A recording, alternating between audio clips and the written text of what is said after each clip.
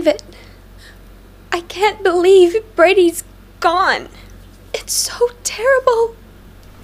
I know. But you gotta keep it together, Trudy. I've got every right to fall to pieces. But you can't. It's okay. She's gonna be fine. So welcome to Series 2, Episode 10 of Conversation on Eagle Mountain, a podcast about the tribe. I'm your host, Lance, and joining the podcast panel today is Liz. Hello. Sabine. Hi. And Colin. Hello. With episode notes done by Matt and myself. So Series 2, Episode 10, the screenplay was done by James Wiley. It was directed by Costa Boats, and the episode synopsis was read out by Liz. As the tribe's supply of antidote begins to dwindle, all hopes rest on Tai-San being able to recover her memory of the formula. Patsy returns to the mall, but her presence is too much for Trudy, who feels increasingly isolated among her fellow tribe members. Casey continues to search for a way out of his predicament, while Jack and Ellie find an answer to their questions about the virus. Okay, panel, a lot to go through in this episode. So let's jump right into the open emotional scene between Trudy and Bray as they share their combined grief over the loss of Brady. However, it ends with Bray stating that Trudy needs to keep it together. As you can imagine, this doesn't go over really well, and Trudy lashes out that this is all Patsy's fault. So, panel, what do you make of Bray's efforts here to console Trudy? He's a friggin' idiot. Is this boy even capable of supporting someone properly? I don't know, man. He did a better job comforting Chloe when she felt like the mall was falling apart, and even then he was barely trying, than he does here. This is a chance for Bray to really show his empathy of feeling what Trudy's feeling.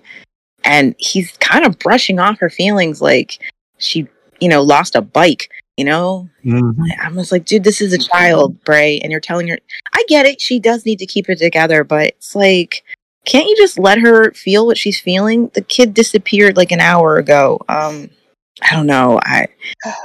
And for once, he has all good reason to just totally fall apart. I just can't with Bray. Nope. Yeah, I agree with that. If there was ever an episode, or I guess a moment in time where Trudy can just completely break down, go completely mental, I think now justifies her doing that, because I think we can all understand. I can't even imagine losing a child or a child being kidnapped. But again, yeah, this just lets you know that Bray is just a pretty face in the series, and he's not necessarily the, what's the word? The sharpest tool? Yeah, the sharpest tool. He's a tool, all right. Yeah, I mean, he's still learning, and I guess he becomes. I don't want to get too far ahead, but he's gonna learn. Hopefully, he's gonna learn to be a lot better of mental support for his friends. I mean, that was gonna be my next question. Do you think Bray ever really displays much empathy? No. But more for the children than for anyone else, but definitely not for Trudy. I mean, maybe he just used up all his patience with Trudy in season 1, and he has to refuel, and he's not topped off yet enough to deal with her. That's possible. He's still keeping his distance from her. We have seen that. Trudy was attempting to bridge that gap between them, and he did not seem 100% receptive of that. So it's possible that he's still just in a place where he doesn't really want to deal with Trudy emotionally. That's possible. The only thing I can really say for Bray is that it's just, he's not comfortable with these emotions. We know that, and we know that he tends to tries to move away from them, tries to separate himself from them. Whenever Trudy got emotional in the past, Bray's answer was to basically run away from her. And it's also possible Bray's trying to deal with his own trauma, and he can't, because he has to be in charge. He can't even be upset about Brady because he has to take care of Trudy. He can't be upset about Amber because he had to take care of his tribe. So it's possible Brady's just in kind of a denial over what's going on because he can't afford to deal with these problems, and they're too big. So he, in his normal way, is running from them, just pushing him down into the pit of his stomach so he doesn't have to actually face what this feels like, Mm. No, right now I feel like that's giving Bray way too much credit for his behavior. That's okay. You don't have to agree. That's just, me trying to understand the psychology of where he is right now. Because he definitely seems more vulnerable about Brady when he's not with Trudy. You know, just a little bit more upset about it. Like, he's allowed to be upset about it when he's not around Trudy because, you know, he's not trying to act like, I don't really know. But I do know that can happen. Sometimes you're around somebody who, it seems like, you know, they have a bigger reason to be upset than you do. So you kind of just keep your own feelings to your side. Like, have you ever had, like, you lost a friend? Mm-hmm. And so when you're around their parents, you don't really gush about how bad you feel about the friend dying because you know the parents have it way worse than you. So you just keep it to yourself. You know, you don't go to the friend's parents and go, oh my gosh, I'm so sad that Adam is gone. Because it's like, dude, if you're sad, how do you think they feel? They don't need you doing this to them. So you don't. So you wouldn't do that. You would just, you'd put their feelings ahead of yours and keep it to yourself how you feel. So maybe that's what Brady's doing with Trudy. Like, he knows Trudy has a bigger reason to be upset than him over Brady. So he's putting her feelings ahead of his. I don't know. I do think it would have helped her if he showed a little bit more feeling. Oh, probably. If he even showed that he cared. Because right now it doesn't seem like he does. Well, you know what? I think maybe that's maybe a little bit deliberate from the writers. Just from the point where, yeah, Bray has always been bad at handling feelings and showing empathy throughout the series, but maybe he's pretty cold now towards, in season 3, what's going to happen between him and Trudy, that he's going to be a lot more receptive to her and a lot more forthcoming. That's true too. He kind of learns by the time season 3, he understands the way we've treated Trudy, the way we've been with her and her emotions. You know, she ended up feeling rejected, you know? So maybe you're right. It's a lesson he has to learn about how you deal with people and what they're going through. Who knows? It's not the best writing, but I mean, I kind of understand where Bray is coming from. He's at least trying to empathize with Trudy. He's just bad at it as usual, you know? He's really, really bad at this. I mean, this leads to like the ultimate question as well. Like, how connected do you think Bray is to Brady? And I say this because like there's a scene later on with Ebony where she says, talks about obviously you've lost your niece, and Bray's just there with his head tilted to one side. And then the scene earlier with Trudy, he's just lounging in the doorway, looking just ridiculous, to be honest. How connected do you think Bray really is to Brady? Honestly, I feel the way you do about Dal and Amber. Like, you keep telling me that this is a close relationship, but you don't show me this relationship at all. I'll tell you how close they are. When was the time you saw him hold her, or play with her, or be in the same room? Well, only at the beginning, once he was a good prop to get girls. No, it's like he's slightly glad that she's gone, because that's one responsibility he doesn't have to worry about anymore. She's not there, so oh well. I think Bray is as close to Brady as... this might be a horrible analogy, but I think Bray and Brady's relationship is kind of like what you would see in 90s Disney movies, whereas like the exchange family member all of a sudden has to take care of this other family member that they'd never met before, have no relationship with. And now us as an audience, we just have to believe that there's going to be something there. Yeah.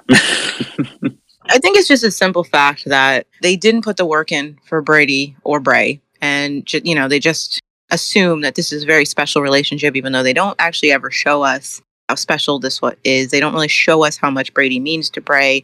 I can infer that she matters to him, you know, that he wouldn't want anything bad to happen to her, but he does take her for granted, you know, that she's just there. Her mother's taking care of her, and I don't have to be a part of that or do anything to make sure this child is okay. You know, but he really does kind of put her on the back burner as someone he doesn't have to interact with. And granted, a lot of people see babies that way, but yeah, I think it's just a detriment. They never wrote anything in for Brady and Bray, but they keep relying on the fact that they were so close, that like she matters so much to him. And I do think on an emotional level she does, but he doesn't know her. He doesn't have a relationship with her. But again, she's just a baby, so right now I actually wonder if there was a lineup of babies, if Bray could pick out his niece. We already know he can't. Yeah. Yeah. Well, nobody in that Yeah. could. Like, we already know that he can't pick her out of a lineup because he's never actually looked at her face. And But in terms of like maybe being somewhat of a father figure towards Brady, I think that's where Bray gets lost in being there for Brady. agreed. When it comes to Brady's physical well-being, Bray is all for that. He will always make sure she has a roof over her head, food in her stomach, is her mother safe, blah, blah, blah. But again, Brady's only like, what, a month too old, you know?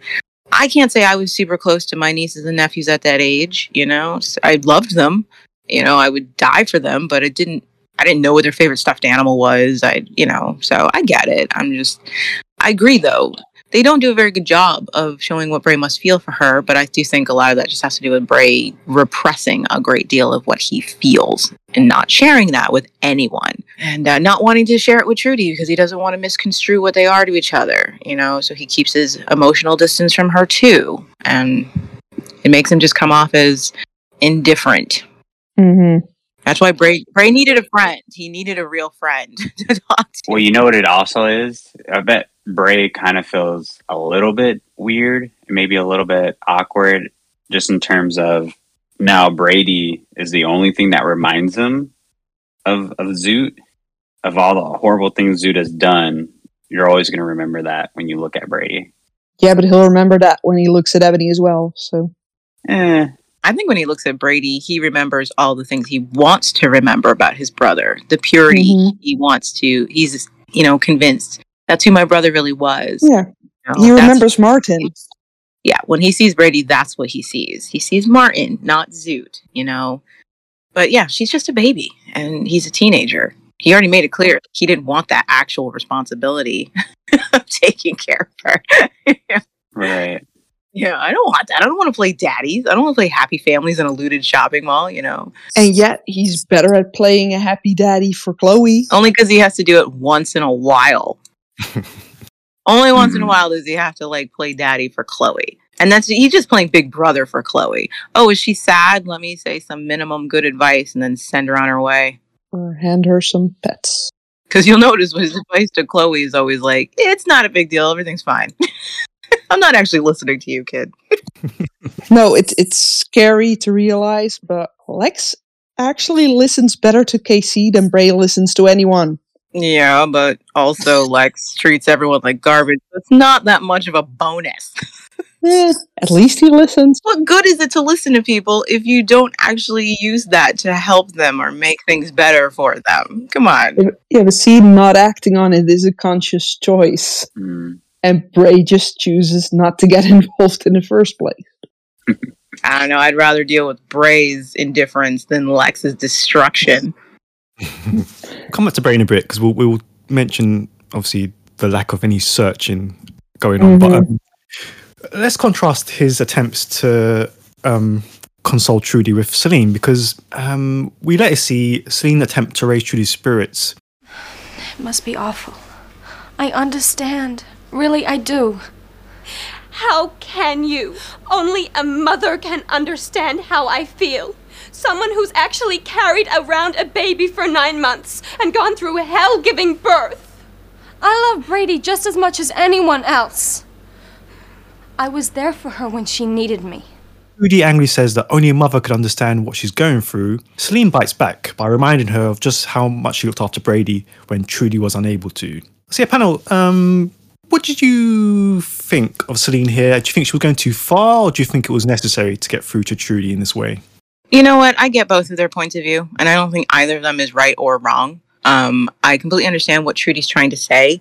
I've had conversations with people where you're trying to express the pain, the fear, the anxiety that you suffer as a parent when you're worried about your child, okay? Or, you know, and you're trying to express that to someone like, oh my gosh, I never thought I would feel this fear, this anxiety for this little person, all this responsibility that comes with it. And this person tries to almost like, you know, compare their love of their dog to what you're feeling for your child. And you're like, I appreciate what you're saying, but these are not the same thing. You know what I mean? And it's like, instead of just listening to what you're saying about what you're feeling, you know, they're comparing it to something that in your eyes feels a little like trivial in comparison. And that can be really upsetting when someone does that to you. And you're like, no, you don't know what this is like because you are not in my shoes. Okay. You didn't push a person out of your body and, now you have your DNA out in the world. You don't know what this is like. Okay. And so I get where Trudy's coming from, but I completely also understand what Celine is saying is that you're not the only person who cares about this child. I love this child too. And I'm allowed to be scared for her just as much as you are. Please don't discount my concern for her just because I'm not her mother. I'm as close to one as she had while you were going through your, and so I get where they're both coming from. Yeah, and yet it's nowhere. Indeed, it's nowhere near the same. No, I'm not saying it is. I'm saying I understand both of them. Yeah. If I was Trudy, I wouldn't want somebody acting like, yeah, I totally understand how you feel. But like, no, you don't understand how I feel. And if I was talking to Trudy and she was expressing this, I wouldn't pretend I understood how she felt. I wouldn't be like, oh yeah, totally. I ordered a taco salad and they gave me a Greek one. It was a tragedy. You know what I mean? I would just be like, can't understand how you feel. I'm so sorry you're going through this, But that just comes from maturity. And, Celine is really off point in a lot of ways she deals with in season 2. So I'm not surprised that she, again, just isn't reading the signs. It's like, oh, now you're concerned about Brady? You certainly weren't earlier. You're talking like, I love her like a child. But when she went missing, the only child you were concerned with was Patsy. So, I mean, stop trying to compare it, Celine. It's not the same. But whatever. Nobody's being fair to Trudy. So nope. I almost feel like the writers had Celine come to the door because they're like, oh, wait, shouldn't Celine care? We forgot to write that in. So, because last episode, she really didn't give a crap what happened to Brady. And so suddenly they were like, oh, we got to show that she does care what Trudy's going through. She's pretty inconsistent.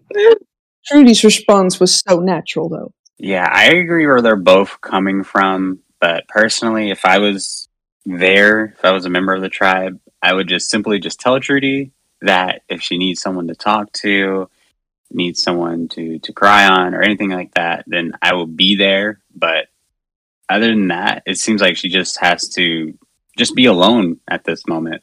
Or maybe not necessarily alone, but just let her know that her friends are here for her if she needs it. Yeah, they're here for her, but, they're not. Because if they were there for her, they would be out there looking for that baby. Right, exactly. And yeah, it just really seems like no one is fit enough to handle this situation that Trudy is going through. We've seen it with Bray, now we see it with Celine. No one can really have the communication skills to try to cope with her, which is a very difficult thing to cope if you're not a parent yourself. Yeah, I agree with that wholeheartedly. I do think that is one of the effective things that comes across with all the other defective stuff in the writing. The fact that these guys they don't know how to approach this. They don't know how to handle it. They don't have the skills. And Trudy is being mishandled by her own friends because they don't know what to do. They don't know what to say. They keep saying the wrong thing. They keep doing the wrong things. I'm looking at Trudy like, okay, if I'm not out searching for her child, because why isn't anybody out searching for this kid? Even if it's hopeless. Just to show Trudy, hey, I care and I haven't given up on this. I'm going to try and find the baby. Or just listen to her vent. Stop trying to tell her to calm down. Stop trying to tell her what she's feeling. Just let her vent and say what she needs to say while you listen like a supportive friend. You know what I mean? Just let her have her freaking feelings. Yep. There's just absolutely no reason for them to tell her to calm down.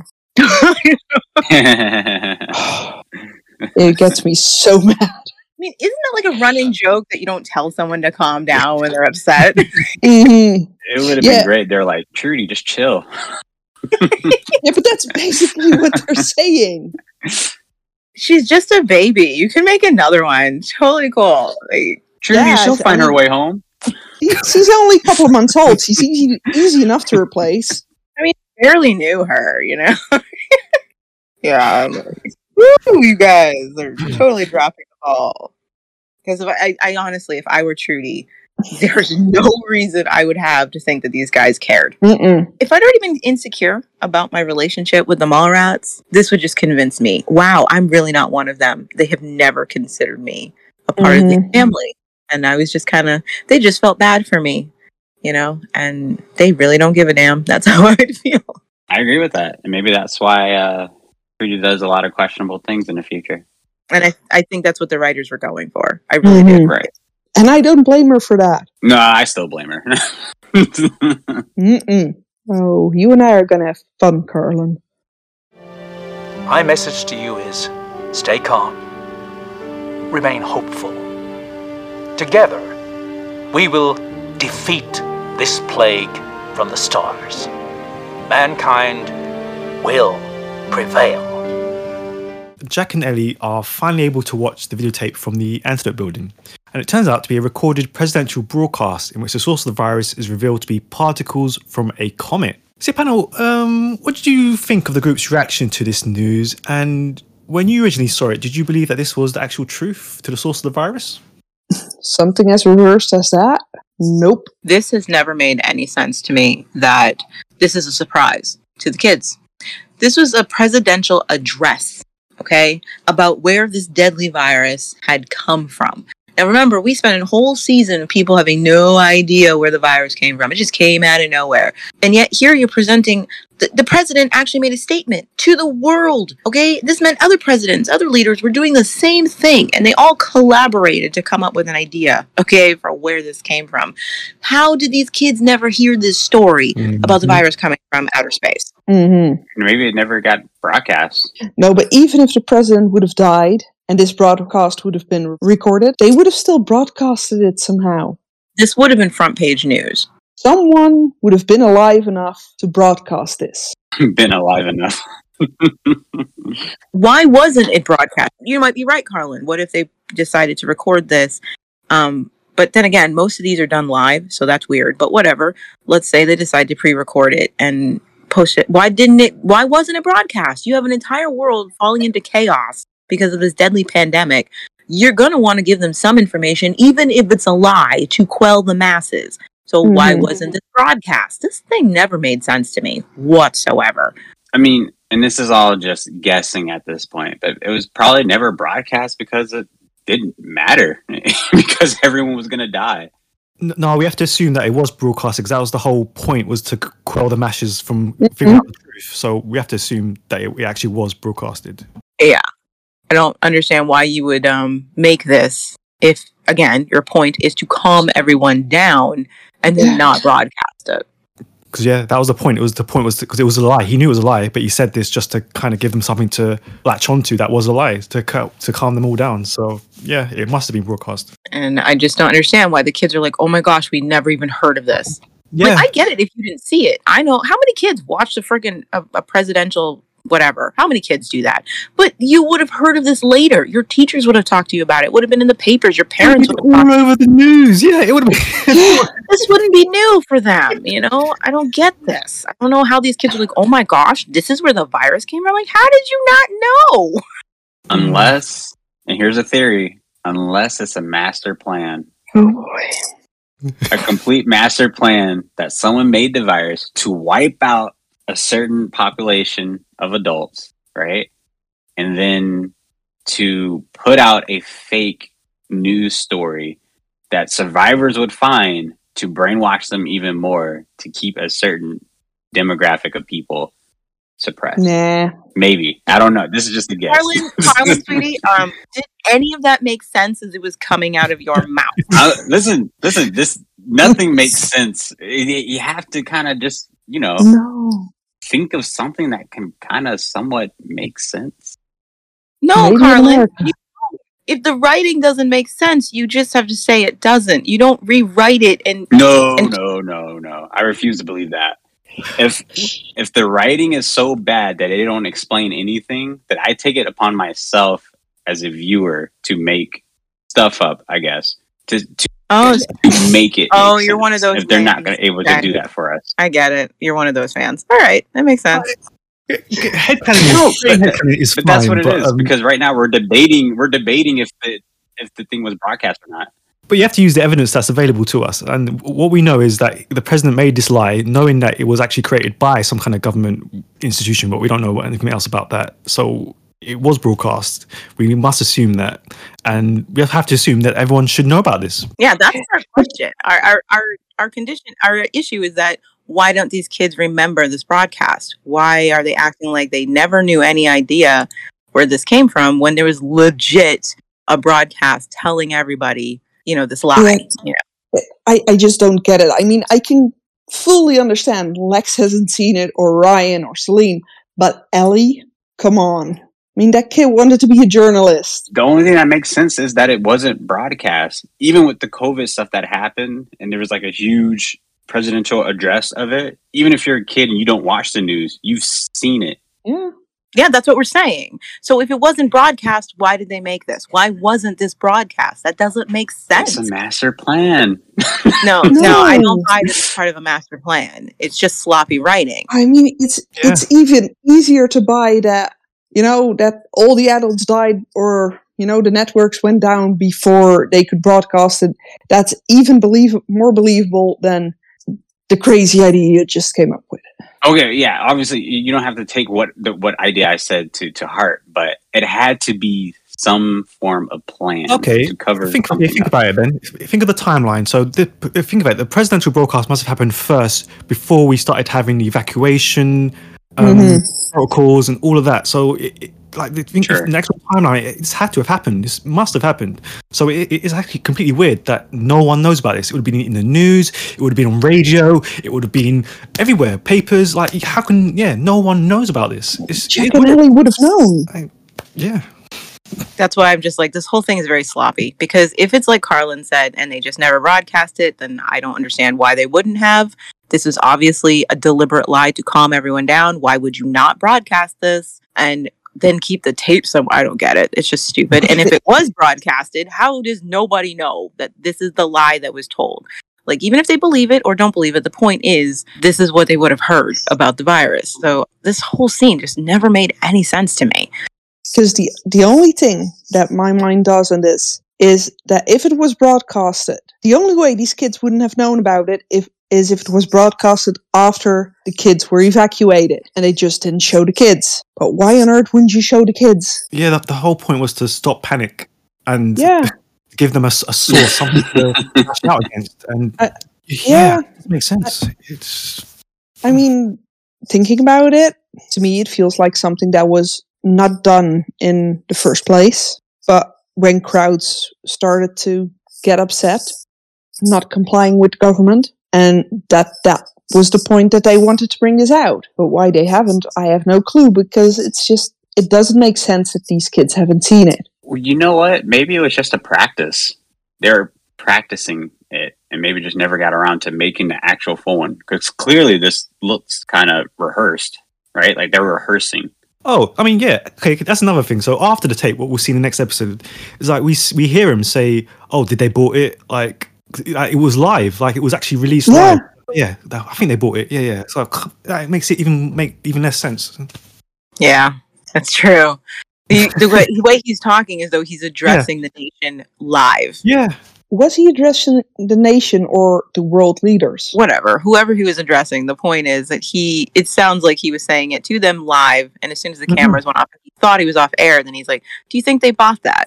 That's in real time, you know what I mean? So that's not something you would say if you were recording it. If you were recording it ahead of time, like you were like, okay, we're going to record this and then we're going to release it. After the camera was off, you wouldn't say, do you think they bought it? You would say, do you think they're going to buy this? You know what I mean? Like tense in your speech. So his tense is in present, meaning he just did this in front of everyone rather than it's going to be in front of everyone. Again, sloppy writing. That's why I'm suddenly thinking if it wasn't to other world leaders to cover up the fact that they knew that someone in their country messed up. So here's the thing. Is this guy the president? I think it's insinuated that he is. Of this fictional place that the kids live, he was the president. They even refer to him as the president. So Okay. I guess that makes sense. So I was just thinking, like, what if this wasn't even like the actual tape from the president or anything? This is like from like a skit from a TV show, and they just think it's real. Oh God! And that's why no one's heard of this broadcast, because it never happened. Live from Wellington, it's Saturday night. See, this is one of the things where I love season 2. Again, I still stand by the fact I think it is the best written season coherently from beginning to end compared to all the others. But this is one of those moments where I feel like, season 1 just felt like it treated its audience with a little bit more intelligence. Whereas you can see season 2, we're only 10 episodes in, and how many times have they pulled something where it's like, you really expect your audience to be dumb to buy this or understand this. There's some fast and loose. The storytelling is still great, but yeah, the details. But did we think about this when we were the age of their expected audience? Well, that's what I'm saying. Season 1, they didn't just write thinking, oh, well, the audience is dumb and young and won't think about this. They still wrote it. They expected the kids to use their brains, and we admired that about the writing. They weren't talking down to their audience. But it's moments like this in season 2 and going forth where you start to feel they aren't treating the audience with as much respect for their intelligence. They are talking down to them. They are seeing what they can get away with, and they're pulling these fast ones. And the more the seasons go on, you'll notice the more and more the logic just goes out the window, because they are talking down to their audience. They're too dumb to understand this, so we don't even have to try and make this intelligent. That's all I'm just saying. Like, I don't expect the audience to get it, but I appreciated the fact that in the first season, they didn't treat them like they were idiots just because they're kids. You know what makes this even weirder is that because Ray supposedly has this 10 series plan for the tribe. So he kind of had planned out the virus and where it was going and what had happened and what it would eventually lead to. So it's kind of weird that these points don't fit in the scheme of things. Well, you can have a plan, but then when you have to deal with the reality of budgets and scheduling, and the plan goes out the window. There are a lot of writers and directors who've had plans for their movies and stuff. Yeah.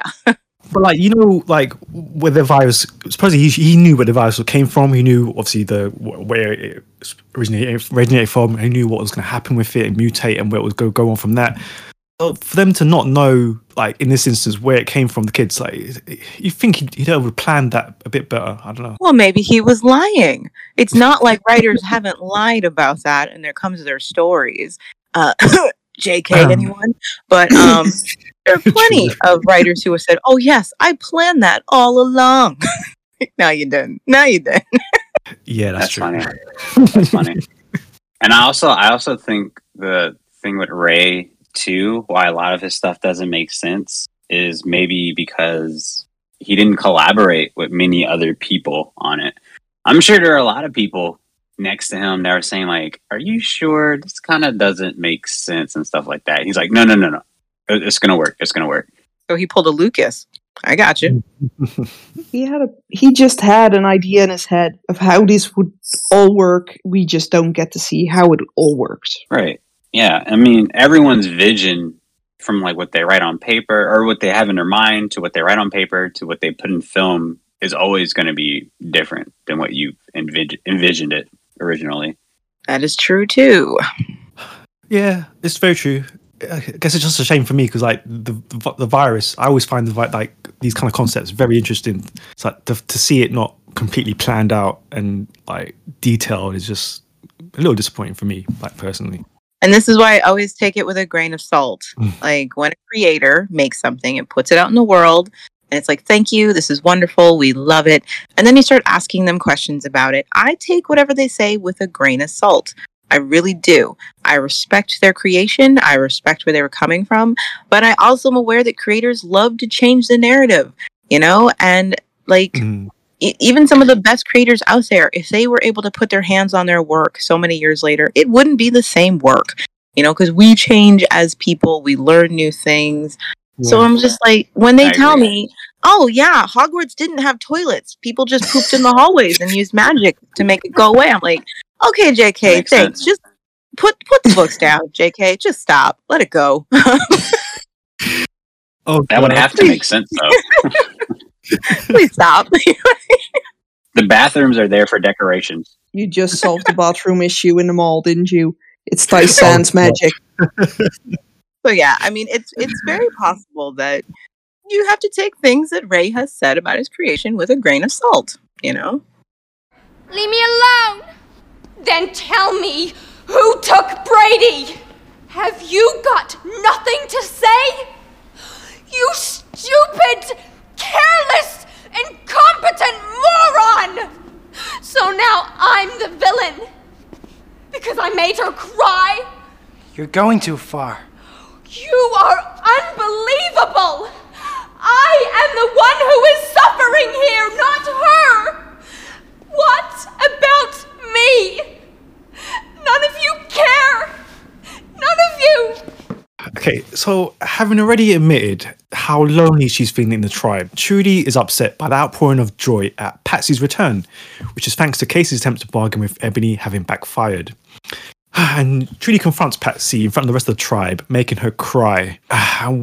Boy, there's a lot to talk about. Okay, first of all, panel, how did you react, first of all, to Trudy's admission about her isolation? Well, duh, why wouldn't she feel that way, for Pete's sake? Yeah, poor girl.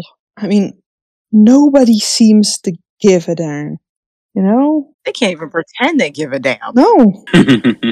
It's written all over their faces with a, yeah, well, that's just Brady. He's yours. That's not our problem.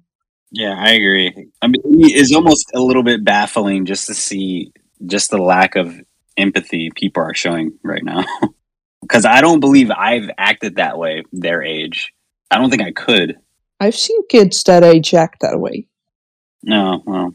One or two. Feels a little bit too much like a hammer to the nose Yeah. of, you know, like they are trying, the writers want Trudy to go off. They're trying to create a situation where Trudy will go off, okay? And because it's like, I don't see everybody cheering Patsy's return. I really don't. I really don't see half that tribe giving a crap when Patsy comes home. There are some people I see being very happy that she's safe and she's okay. But to the point that they're cheering loud enough that Trudy can hear it in her bedroom. Come on. Patsy's not the only child who's gone missing. You know, I'm like, nah.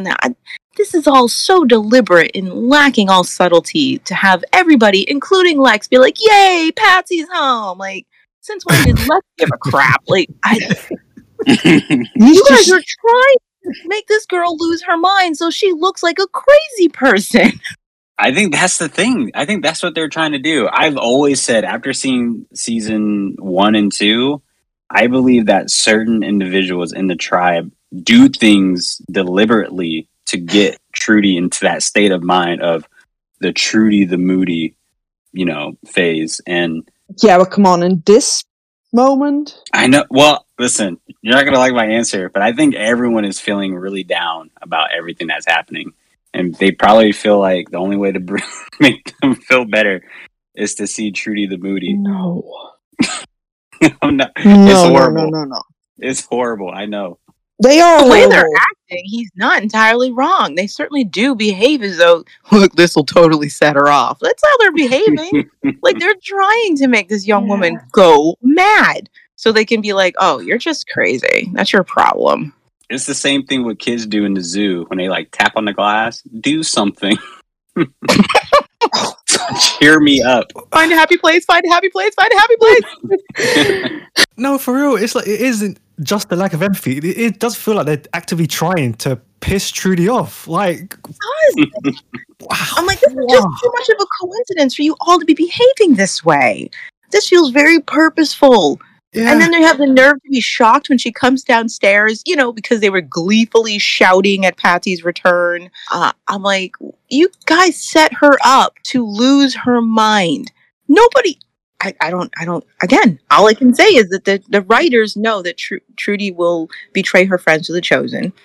And they want her to have a very good reason for having done it. That's all I can think. They're just trying to set up Trudy to be in the perfect headspace that the Guardian will be able to use her properly. And I'm just like, what the heck? The scene didn't make any sense. Why is everyone behaving this way? Not a single person greets Trudy when she comes down the stairs like, oh crap, we were being really noisy. How insensitive of us Like, Trudy, are you okay? Hey, how about we go back upstairs? Nobody steps in. If they Nope. really think what she's doing by shouting at Patsy is so wrong, take her away. You know she's upset. So, like, Trudy, come with me. Or, Patsy, come with me. Let's separate these two. They shouldn't be together. No, they watch this play out so they can glare at Trudy and gaslight her. Like, you're just crazy. You've always been crazy. We don't know what's wrong with you. I'm like, you're telling me that nobody else is looking at Patsy going, well, you did neglect to watch the baby. So, that's a good reason for being upset with you. I'm just like, why did you stage the scene this way, if for no other reason than to be like, yes, Trudy's going to betray her friends, and this is the reason why. And she's totally justified in doing so. It's not well written, in my opinion, at all. I think you mentioned this, like, was it last week? Like, if we as a viewer hadn't known that Patsy was safe, her coming in at this moment could have been a nice little moment, a bit of joy in the darkness. But the way everything is written and the characters, it's awful. We know she's fine. You know she's fine. We keep seeing that she's fine. She was fine all along. She was just being a whiny, scared little girl that didn't want to go home because she knew someone was going to be mad at her for losing the baby. Yet no one but the mother is mad at her because everyone's all, "Aw, poor Patsy." Yeah, I mean, they're laying it on really thick with the poor Patsy. And then, where's the poor Trudy? I don't see a bunch of people saying, poor Trudy, poor Trudy. It's just a poor Patsy. Even when they're asking reasonable questions, there's some people who are actually asking, do you remember anything? Did you see anything? Which, okay, cool. Try to get some information from the last person who was watching the child. Even then, you have Chloe going, don't bully her. She's tired. And it's like, shut up, Chloe. Shut up, Chloe. They're not bullying her. They're asking her relevant questions for an investigation of a missing child. And of course, that's what, Trudy walks in on. She's tired. Yeah. He's tired. Hell no. She's tired. I don't know what they were. I'm just like, this is so poorly written. You know what could have made this work? Like, if they want me to care, and this could have been a beautiful, tragic moment. If, like you said, we didn't know what happened to Patsy. Like, after she ran off, it's insinuated that maybe Patsy runs into trouble too. Then we would be just as worried. Like, oh my gosh, I hope Patsy's okay. And so when she, waltzes into the mall because Bob found her, we would be like, oh my gosh, she's okay. And yes, we'd want to celebrate with the others who are worried about her. And then to have Trudy Watson, and then it's heartbreaking because it's like, yes, one child came home, but another didn't. And then you could have your scene and everything. But the way that it sets us up, it's just like, Trudy's being treated like she's a lunatic for being upset. And well, this kid was just right around the corner in that freaking trash. And it's one of those things where I'm just like, do you guys just hate Trudy as a character? Because there's no sympathy for her in this writing whatsoever. You're telling the audience that Trudy's in the wrong for being upset about her daughter and that Patsy's the real victim here. And while I feel bad for Patsy, she's not the frickin' victim here. No. I don't even blame her for the baby disappearing. I understand that it wasn't like intentionally neglectful, Right. It was an innocent mistake. But she's not the victim. Trudy is. Brady is. Yeah, like when Trudy's having a genuine outpouring of grief, and the Moretts are just looking at her as if she's this monster, fucking Patsy, and like she's shouting, "None of you care," and it does look like none of them actually do give a crap. Not a single person goes, "No, we do. We're sorry, Trudy. It's just we're really overwhelmed, and we don't think you should be screaming at Patsy." Nobody comes to her and puts their arms around her. Nobody. She's right. Nobody cares. Like, you guys suck. They're all just staring at her. The look Bray gives her. That must feel like you lost your baby, and none of the Moretts, none of them will give you a comforting look or an arm around your shoulder or some kind of empathy. Like, oh no, Patsy. Like, what? Wow, that's just crazy. Yeah, let's just all hug the kid that came home after throwing a fit and just neglect the mother who lost her child. This would have been maybe smart writing if they've, like what they did, made all the Moretts seem like they're just don't care about Trudy, and then the only one that would show Trudy some affection is Danny, to not make her seem like such a I don't know, like a flower on the wall or a pot on the wall. Or it could also go into our theory that I've already said that I believe the Mallrats are the bad guys this season. Mhm. And they have spent 10 episodes being very unlikable, most of them, and challenging our opinions of them. We still enjoy them, but we don't agree with how they're handling their power and the choices they're making to do with it. And they are the bad guys in many ways. They are the antagonists that they themselves would fight in another story or another season. So I kind of wonder if that is another reason they're written to be so unempathetic. It's almost like they're bringing the downfall of their own society on their own heads. Like, this is going to be your fault. You turned on one of your own. You left her adrift. I mean, it's probably also why they don't actually save her from the Trojan, but anyway. So it's like, maybe there's a writer who is just like trying to set up the Mallrats to be the key to their own destruction. Like, it's all their own fault because of the choices they were making. They made terrible choices. They treated their own tribe members terribly, and it made them vulnerable to a cult. And so, like, we're not meant to feel bad when the Chosen actually finally take over, because the Mallrats did it to themselves. Yeah, I don't feel bad for them.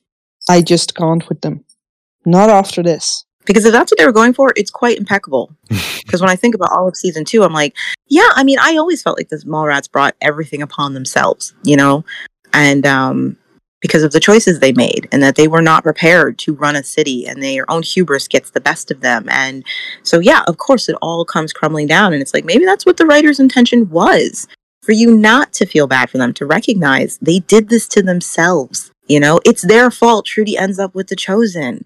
It's their fault the Chosen were able to use her to bring them down, you know? And so maybe that's what they're going for us to not actually have any sympathy for the Mallrats because of the way they're treating each other. And they're not being empathetic to basically anyone. One of them blows up and all they care about is the antidote rather than her life, you know? Makes you think. But they did a great job at making me hate the other Mallrats. Yeah, it's just weird. It honestly feels like a bad dream, like a nightmare. Like, why would people act this way? And then also, shout out to the actress who played Trudy. I thought her entire rant, her entire dialogue, or I guess not dialogue. What's the word I'm searching for? Monologue. I thought it was fantastic how she delivered it. Yeah. It hit me. I was like, I'm right there with you. Like, when Ryan was saying she'd gone too far, I was like, no, she hasn't. You're all just standing there celebrating. None of you gone out to actually search. You're just like in the mall and like, no, you deserve that and more. Seriously. Mm-hmm. And legit, of her whole tribe, only 2 people have gone to her room to try to offer comfort. They weren't the best at it, but they at least made an attempt to see if she was all right. 2 of them out of an entire group have checked on her. And yet they're all celebrating because Patsy made her way home. Yeah, she's got 2 legs. She can do that. You know what I mean? Like, I'm just... Word. I'm just, like, I don't... Like I said, all I can think is the only reason this is written, because this is just so obviously written to paint Trudy like she's a psychopath. She is being gaslit by the entire group about what she's going through. And even the kindest people in that group who would normally show her sympathy or care are staring at her like, what's your problem? She didn't drop a snow cone, guys. You know? Mm-hmm. She didn't throw her dolly out of the pram. This isn't a tantrum. But that's how they're all treating her, as though that's what it is. And I'm just like, what were you going for, writers, unless you want the Mallrats to be the bad guys? Which, in the case, well done. Well done. Well done. Well, you know what? There's no good guys. There's no good guys in season 2. We'll just say that. Alice is a good guy. I don't care what you say. Mm-hmm. But she still hangs out with the bad guys, so. It doesn't make her a bad guy. You're judged by the company you keep. No. Nah, I don't actually believe that. Does anyone want to talk about Casey? No, I don't care anymore. I don't care. Yeah, I'm over it. I'm so over it. It's not care. I don't care. I'll only say one thing about the Casey situation is that Lex is right. Play on your dumbness as a child and you'll get away with it. You'll totally get away with trying to kill one of your tribe members. As long as you're like, I'm just a dumb kid. It'll work. And he's not wrong. Yeah. These guys are idiots. Go ahead.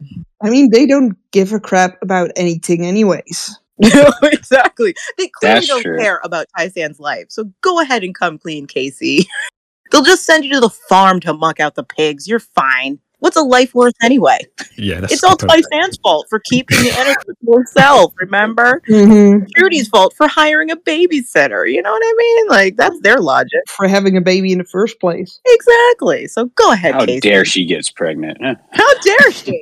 How dare she get someone else to watch her kid for an afternoon? Ugh, worst mother ever. Go ahead, Casey. I don't care. Just don't care anymore. I'm tired of these people.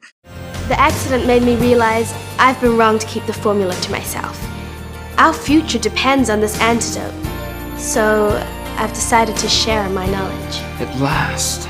Okay, let's talk about one of the big moments of the episode. So, throughout the episode, we see Alice attempting to help Tai-San recover her missing memories and piece together the fragments of her life. And being successful, Tai-San does recover the knowledge of the antidote formula, but she tells the group that due to her close call, she'll be sharing the formula with one other person, and that happens to be Bray. So, panel, what did you make of this decision? I thought it was a wise one. Yeah. He's the best option of, well, all the blabbering idiots they have out there. I mean, she wasn't going to pick Ebony. Picking Celine would have been useless. You know, the only other person she might have chosen was Jack. I think Jack or Dale. She Yeah. chose Bray because she understands his intentions. She may not agree with his actions, but she does agree with his intentions. She sees Bray. She was one of the few people during the water trial to say that's just not where Bray is coming from, which is the only useful thing she says during the water trial, but whatever. So I completely understand why she chose Bray. She trusts him. She trusts his intentions. She trusts his motivations. You know, she knows that Bray doesn't ever intentionally try to cause harm. He may be dumb and do it anyway, but it's never on purpose. So I thought he was a good choice if you're only going to choose one person. I'm still not sure why Tai-San hasn't just said, screw it. Everybody should just know. I think at this Right. it's possible, you know, we understand that there's a lot she forgot when she did have her near-death experience. Some people have commented that she seemed a lot nicer. And I'm like, well, duh, if you don't remember why you have a defense mechanism up, you're not going to have a defense mechanism up. You're going to leave the alarm off, you know what I mean? So, of course, her behavior is much more passive and kindly because she doesn't remember why she tends to keep a guard up with people. And if you don't remember the reason you wanted to keep the antidote to yourself in the first place, yeah, you know, I'm just like, okay, this is fine. This makes sense. I loved her and Alice. Again, Alice is a freaking superstar, one of the few people who's acting like a decent human being in this episode. And I love the way she handles Tai-San. Like, everybody else kind of annoyed me. Like, they didn't know what not remembering means. So they're like, what? You don't remember me? I'm Dal. Like, duh, she doesn't remember anything, Dr. Dal, you freaking idiot. Do you not know what that means? I'm sorry. I just Tai-San is only alive because Alice knows how to keep people alive, not because of Dal. Well, Dal's three fingers did do a lot. He was testing if she could speak. Oh my gosh. Alice was just, I love the way she guides Tai-San through the situation. She doesn't push her. She doesn't pressure her. She doesn't startle her. You know, she's very gentle and kind with her suggestions. And she also never treats Tai-San like her remembering is the most important thing. Her concern always feels like it's for Tai-San. Even when she realizes Tai-San doesn't even remember the antidote, Alice, if she's panicking, she's keeping it inside. She does not show it to Tai-San. And she's just like, okay. She just explains what the antidote is and how it keeps them all alive. And then just makes a gentle suggestion. Why don't you, play around in here and maybe things will come back. If inside she's screaming, we're all going to die, she's keeping it to herself. Alice is just she's just her superstar self. Again, Because she's Alice. Because she's Alice. Yeah, she's great. But honestly, I think Tai-San should have picked someone who has literally nothing to gain for knowing the formula. So I would have picked either Jack or Ryan. Most likely Ryan. Yeah, but those two would they may not have anything to gain, but they would easily be used by someone else. I love Ryan, but he would easily be taken advantage from someone else. And Jack has already shown that he can't be trusted. Okay, he's done a lot of shady stuff because someone else was able to influence him or threaten him. Okay, that's all he did in season 1 was let Lex threaten him into doing really shady things. I would not give the antidote to Jack. I agree. I'm still sticking with Ryan, but I'll change Jack to Dale. I meant to say Dale. All it takes is one person to get to Ryan and convince him. That's not true. Ryan has totally done it. Ryan was willing to let Bray get kicked out because of the water, just because he was convinced it was the right thing to do to protect Zandra. You know what I mean? That's old. That's old, Ryan. No. He hasn't changed that much. All you got to do is threaten Celine, and he would give it up in a heartbeat. Okay, then who's the best person to know? Because Bray was completely taken advantage of. It's true. But again, of everyone, Bray is probably the one I would have picked. If I had to pick anyone. Actually, I probably would have picked Alice. But screw it, I'm picking Danny. That's me. But of course, Tai-San doesn't remember Alice that much. She only has small memories of Alice because she hasn't known her that long. She has more memories of Bray. So she has more reason to trust her memories of him because she hasn't just met him. You know what I mean? So if I'm being Tai-San and I'm looking at this group, I'm picking Bray. Yeah. Of what I know. I'm going to pick him, you know? I mean, later on, I would have, other than Alice, I might have considered Ellie. Yeah. But not at this point in time. Yeah. It's too soon to make that judgment call for her. I'll pick Danny. Like, we know Danny actually would be trustworthy with the antidote because, again, we know that Danny only wants to do good with it. Even if she's a little psychotic about it, she does have good motives. But again, Tai-San has no reason to trust Danny at this point in time. She hasn't known her very long, and she's very suspect of Danny's motivations. So wait a second. It just makes sense that she would pick Bray. Just simply thinking about it, when they had the antidote from Hope Island, Bray even said not to save him, but to save the antidote when they had the argument with Amber and Ebony. You know? Yeah, he was like, that's our last hope. You know, let me get thrown over the balcony. Just don't give it to her, you know? Yeah, so from what Tai-San has seen, Bray would rather die than give up the antidote. And that's what he's going on. Yeah. I'm trying to think who else would be better. Or who else would be good. What about Celine? I think Celine could do it. No. I can't see Tai-San trusting Celine with it. Even I don't trust Celine with it. I'm thinking from Tai-San's point of view. I'm thinking, like, what makes sense for Tai-San? Who should Tai-San choose based on what she knows and how she feels about people? I don't see her picking Celine either. Celine is unstable in Tai-San's eyes. As soon as things go bad for Celine, she completely crumbles more than anybody else. Okay, that's sure, true. she's okay right now, but, you know, as soon as she's having a bad day, she loses it. It's not a judgment of Celine, but I'm just thinking, like, would I want that person in charge of our lives? No. Right. We'll just make sure she never has a bad day. You know, this is also a person who, when she was going through a bad thing, was willing to steal from the tribe and even let someone else take the fall for it. You know? Yeah, I wouldn't trust her with it either. It is a hard thing to say because obviously we can only go on Tai-San's fragmented memories, but it does feel a little bit weird that she wouldn't pick like the most kindest and obviously genuine person right in front of her, like Alice. It's because she hasn't known her for very long. No. Later, I bet you anything. Later, Tai-San regretted it, not choosing Alice. Like, no, Alice. Alice would have been great. Because she's the only one who's been. Time, she just doesn't. She says, "I remember you a little bit." You know what I mean? Like you feature in my memories, but she just doesn't know her well enough. So, but she's like the only one being genuine and kind to her. Like, why would you pick some other random person you don't know in your head? She does remember Bray, though. That's the thing. Like, she remembers. How deep does her amnesia go? It's never. It's more like fine. It's not. Yeah, it's more like just retrograde, and it's temporary. You know.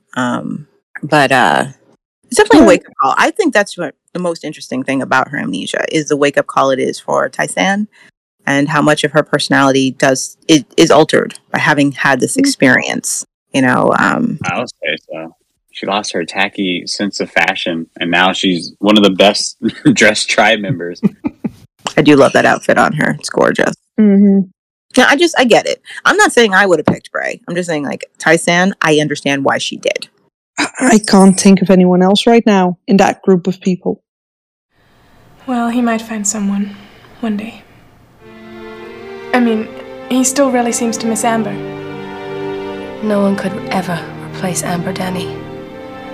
Even if they tried. And he approaches Celine about Trudy's behaviour and her belief that she and Bray are in a relationship. And she makes the comment that Trudy's always blaming other people for her mistakes. And then, admitting that she hopes Bray finds someone one day, Celine tells her in no uncertain terms that nobody could ever replace Amber. Yeah, Panel, what did you make of that scene? Yeah, first of all, I wanted to hit Danny so badly because she's there. She's saying, "Oh yeah, but this is Trudy's own fault." You know, she says Trudy's always blaming other people for her own mistakes. Mm-hmm. So she's basically victim shaming Trudy for getting her kid kidnapped. Hell no. Yeah, this scene is it's continuing that idea that somehow Trudy is irrational and crazy and has no right to be upset. And it's just, again, that sledgehammer to the nose. Like, why would you even say this? I don't feel like this belongs here. Again, they're treating Brady's kidnapping like Trudy throwing a tantrum over a boy she can't have. You know, this doesn't make sense with what's happening. And, but I'm not even that mad at Danny. She doesn't know Trudy, and Trudy has been hostile to her since she arrived. So she's made her own conclusions of how she feels about Trudy. Whether or not they're fair isn't the point. I'm letting Danny go. It's Celine I want to wrangle in this conversation. Like, oh my gosh, here's Danny saying, I don't understand Trudy's behavior. And it seems to me that maybe Trudy, you know, blames people for whatever she's going through.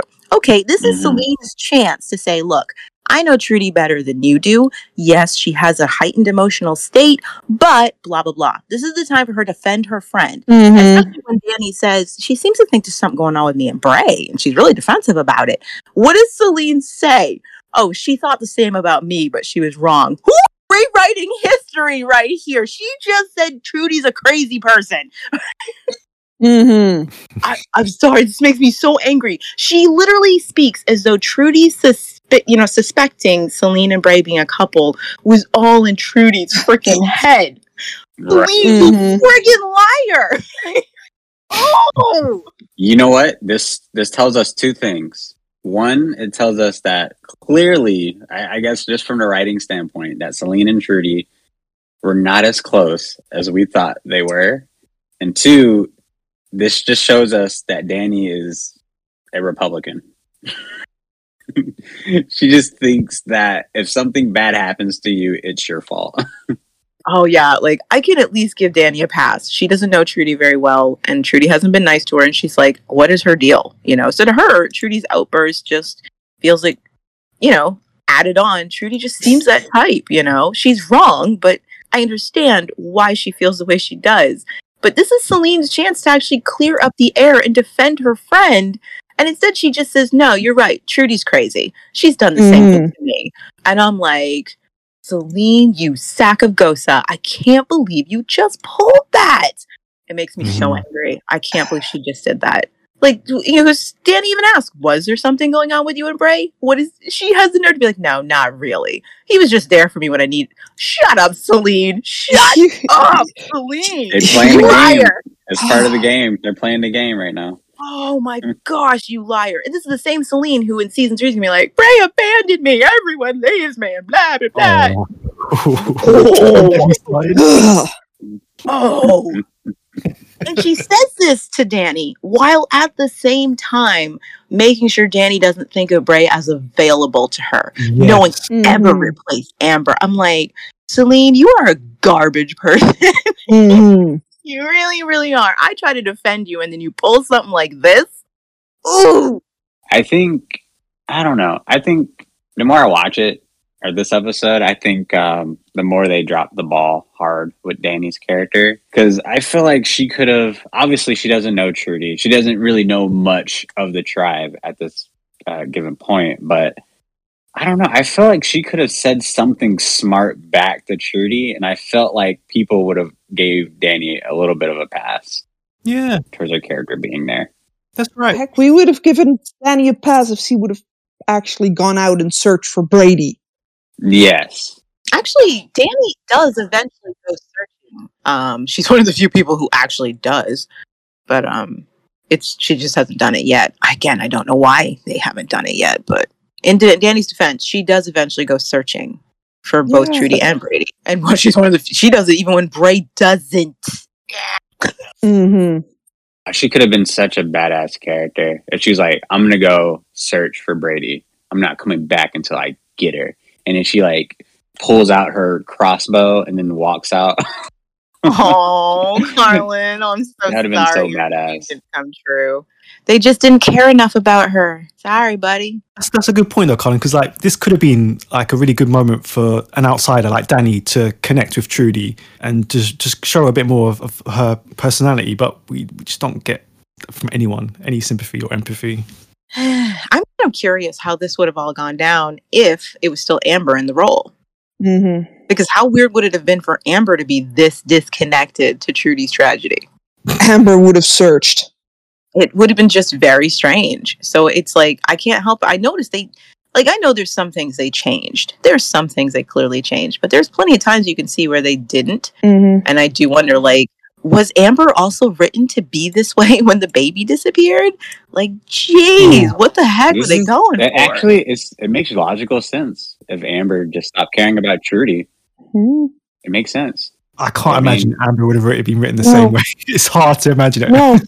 It makes sense if she just stopped caring about Trudy, because that's the only logical reasoning to why she would take her man in the season to come. No,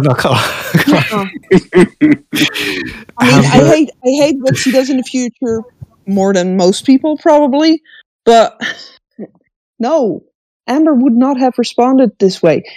In fact, I dare say neither would Zandra. And that's the thing. I don't think half the Mallrats would be naturally responding with so little care to this situation. And yet that's how they've all been written, to just not give a damn. And it's very confusing. Yeah. Like, why don't any of you care? What is wrong with all you people? Ryan, you really don't care about the baby. Not at all. Not even a little bit. You don't feel sorry at all. You know, Dal, you don't care? I don't get it.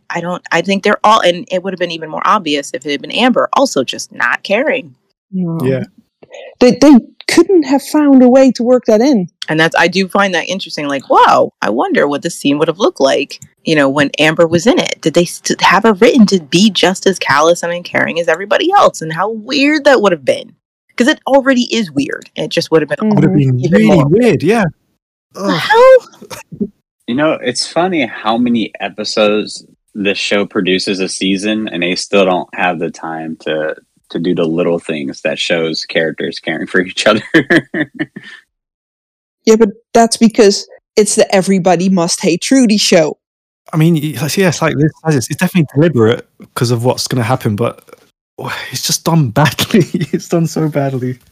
It's done very poorly. I think I figured out what they're going for, but dude, you're just making us hate all of these characters. Why would you go for that? I feel like you could have still played out why, Trudy would feel neglected by her friends and be susceptible to the Guardian without making her friends so hateable. You could have done it as if that was Trudy's perception of her friends, because that happens. But her perception could still be wrong. And instead, you wrote it as though, no, it's not just her perception. Her friends are just really awful and don't give a crap about her, And I'm like, you could have done this without destroying the Mallrats, I feel. Yeah. But again, they're the bad guys. So. Yeah, because I've seen kids deal with traumatic situations and respond badly in ways of lacking empathy. But all of them? All of them. Well, you know what? I would have loved to see? I would have been fine with all the Mallrats being a complete jerk to Trudy, right? I would have been fine with that if there was like a moment where Bob walks in on Trudy like crying and whatever, and then she like, consoles into the dog, almost like a dog therapy kind of thing that goes on. And I don't know, I feel like that would have been so much more, because at this point I still don't care about Bob, and it would have at least made his death more meaningful. Or maybe that's just me. It might be just you, but that's because you don't really connect to Bob. So, I mean, that's fair. You don't. But all right, let's get rid of Bob then. The rest of us we're already connected to Bob, and we already feel that what he does is enough. Granted, I wouldn't have minded seeing a scene like that. It just would have added to just how horrible Trudy is feeling, and the only comfort she's getting is from frickin' Bob. Yeah. It just would have made me love Bob more. I already love him, but yeah, I get it. I get why you don't feel that connection to him, but this was his time to shine. Him and Danny's. Yeah, but that scene at the table, again, I understand where Danny's coming from. I'm not happy with the things she's saying. It doesn't make sense, some of the things she's saying, and the way she's downplaying why Trudy would be so upset, but it's Selene I'm more upset with, because this is Selene's chance to correct Danny's misguided view of Trudy, okay? And as her friend, as someone who loves Brady like it's her own child, this is the time for her to say, look, Danny, you got it all wrong. Let me put you straight. And she doesn't. She just says, yeah, you're right. Trudy's crazy. Yeah, but you know, that's how we live. It's, you know. She should have just said, of course he's upset. Her kid's missing. Yeah. No, even that would have been enough. Like, duh. Like, this isn't about you, Danny. But no, not Selene. Way to go, Selene. Like, oh, girl. See if I stand up for you again. Jeez. Okay, and then just finally, what did you make of the cliffhanger ending with the Chosen arriving and stating it is now time to avenge Zoot? And obviously we don't get to see Brady in that scene either. The fact that we didn't see Brady kind of scared me. Yeah. Because they said they were going to reunite her with Zoot. Yes. And now they want to avenge him? Yeah. They're creepy. It's a bit of a dragger. You know, the baby isn't in the scene, and now they're talking about it. It hits harder to home that nobody at the mall cares about this child being missing, and who knows what bad thing has just happened to her. I also think this is one of the best shots of the Chosen, with them like overlooking the city. It definitely brings on a feeling of, all right, you guys, you can decimate the mall rats. I'm very upset with them. Mm-hmm. Do what you must. Just bring back that baby and then kill the others. Kill the spares. Kill the spares. I think personally, I was like, yeah, you can get rid of everyone, but leave Ebony and Bray. They still have things to work out. They still have things to work out. And just briefly, guys, we've got a question that's come through from one of our listeners. How do you think that Jaffa knew about the baby? Oh, right. I think we all had, there was a discussion about this. And someone actually pointed out really well, there's suggestions that maybe Ebony let it slip among her locos, because she didn't know there was a baby either till she broke into the mall, but someone actually had made a point that the Chosen they'd already made their plan. So they might have already had spies going around, you know. The Mallrats aren't being very quiet about their relationships to each other. I'm willing to bet it was Chosen spies who picked up on the information that Bray had a niece and he only had one brother. Jaffa knows that. And that's how he formulated his plan. I think that he clearly just saw Trudy was pregnant when she was with the locos. But he didn't, because even Zoot didn't know she was pregnant. She left before she was showing. Even Zoot didn't know then, so that could have been at that point. She left before she started showing. But he did know that Zoot and Trudy were together in the past. Yeah, no one's saying he didn't. I'm thinking that it was either Ebony might have let slip her locos that, I don't think she would have, but she might have. It's possible. I think it had to do with Chosen spies, since we already know they had this plan, And Brady was already born when we still saw Luke around, and we know he joined the Chosen later. Yeah. Here's my answer. I think Jaffa, he prayed to Zoot, and Zoot told him. He had another vision. I'll say a lot of things about Zoot, but I didn't think he would tell that crazy man, I have a child who I've left behind and is vulnerable in this round. I don't think Zoot would do that. Then again, I don't think Zoot and Jaffa had the kind of relationship Jaffa likes to imagine in his head. So I'm pretty sure that's true, but I'm thinking it would probably be more like a Joan of Arc thing, where it's like, I have visions. They told me this, and It's the mushrooms, honey. You're right. It is a baby. So yeah, thank you, Simon, for the question. So there you go. It's either chosen spies or a divine message from Zoo. It's the divine message. And on that note, that brings Series 2, Episode 10 to a close. Thank you very much to the panel. And if you'd like to take part in a future episode of the podcast, then you can send us a message over on our Facebook page or fill out the form on our website, thetriad.co.uk. So we'll see you next time for Episode 11. Until then, bye. Bye. Later. Bye.